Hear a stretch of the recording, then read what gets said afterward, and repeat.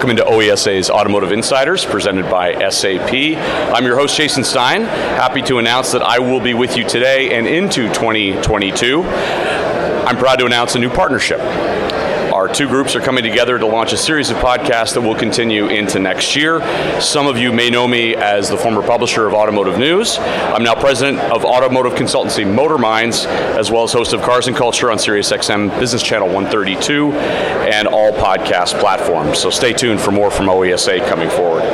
We'll start with a series of conversations with a number of guests launching here today. And of course, we're taping on location at OESA's Automotive Supplier Conference, Beyond Disruption. And our first guest today is Joe McCabe, President and CEO of Auto Forecast Solutions. Joe, thank you for being here. Thank you, Jason. My pleasure. And joining me, of course, from SAP is Bill Newman, who serves as North American Executive Industry Advisor Chief at SAP. And Bill will provide his own analysis and insights here today. Welcome, Bill. Thanks for having me, Jason. So, Joe, let's start with you. Not that there's anything going on in the auto industry on a regular day, but of course what we've been dealing with over the course of the last 2 years, and now more specifically here in the back half of this year. Where are we today from your own estimate as it relates to the burning issues of semiconductors and a lot of other pertinent challenges that are on the table, and where will we be, say, over the course of the next 6 to 12 months? What's on your mind? Yeah, great question. I mean, we've been doing a weekly analysis of the semiconductor impacts across the whole globe. The possibly good news is we're seeing a little bit of recovery. The sales are coming up slightly on vehicles. We're seeing some production numbers come in higher than we thought for our forecasting. What we do is we look at every single vehicle built worldwide down to plant level. If we take your announcement, we can calculate the impacted volume.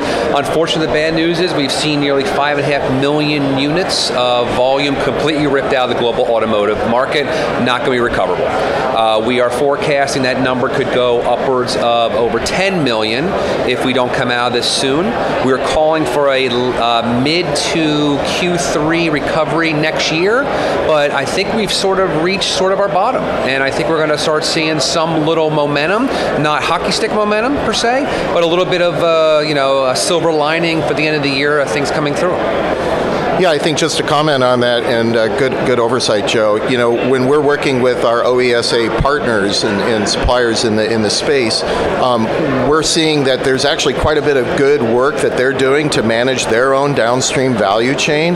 But coming back to what you were saying, Joe, it's all about being able to put their product into available vehicles. And I think we've kind of seen this rolling available vehicle being managed up until a point, and now we're at a place where you're getting some suppliers that maybe aren't going to have 3 to 4 weeks of available vehicles to put their product into. They're managing their business just fine, but because we're coming into the Q4 period, there's no flex, there's no summer shutdown to flex on that, and they're just basically going to take a hit of 3 to 4 weeks of at least revenue from one or more product families. So that's what we're really kind of gauging to see how the year shapes up. But to your point, I do think that we're on the bottom and we're starting to work our way back up with some of the critical shortages, and not just semiconductors, right? They're all the components that are impacted. Agreed. A lot of conversation at this event and in general about the switch to electrification, and I know that you and your team have been watching it extremely closely. Is the consumer ready? And even if they're not, what's going to happen? Yeah, we're more realist than optimists, let's call them, or futurists. We've seen this. I've been doing this for nearly 3 decades. We've seen the pitfalls of the industry, the pluses and the minuses. We don't see a line of people waiting for their EVs. I mean, Tesla. If you take Tesla out of the mix, there's very, very few to pick from. We're not in a non-EV world ever again. We are going to see EVs as part of our future. We just think it's more of a symbiotic relationship rather than a light switch moment. And it's going to take 10, 20 years. So we're telling our customers who are in the powertrain business don't go jump off a bridge quite yet. We're going to have a very tight market of both ICs and EVs coming. A lot of new players, but those new players create a disruption, right? They don't know how to build a vehicle yet. And what we're telling our suppliers are, be proactive. Talk to them. You have a lot of people that have SPAC money, they have an idea and a dream, and they don't know how to build a vehicle. So if you're a supplier and you can help them at any part of the supply chain, don't wait from the come to you. Go to them and saying, I can help you hit this market because I've been doing this for 10, 20, 50 years.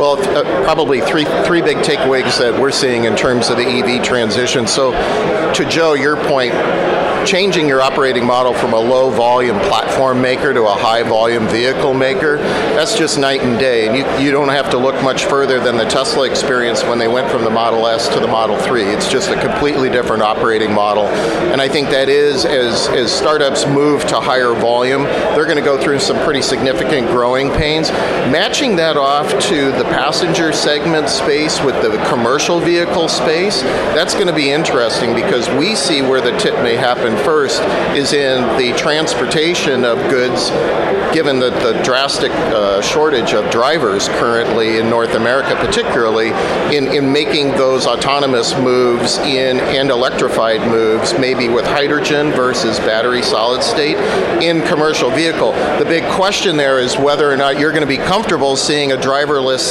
Class A vehicle rolling down I-80 in the middle of Calabrasca. I'm not sure we're ready for that. I agree with you. Yeah. The optics of the whole situation is interesting. The idea is that years ago we were told, hey, hydrogen was going to be the solution.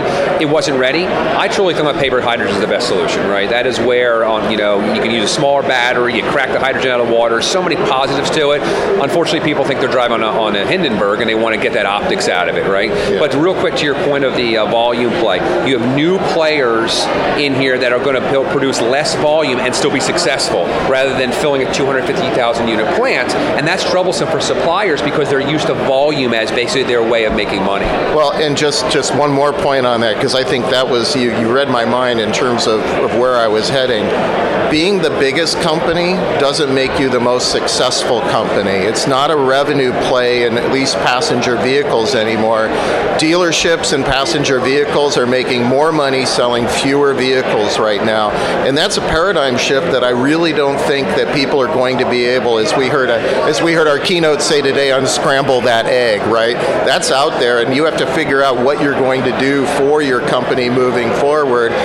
New product lines where you can make products at a high margin. That's really good business in automotive or anywhere. So I think being able to really step back and rethink where we put our precious investment dollars from an R&D perspective is really going to be paramount moving forward. Final thing, speaking of precious investment dollars, pre-COVID, I think back to the Frankfurt Auto Show in the fall of 19, and there were a lot of proclamations around autonomous that were then backed off.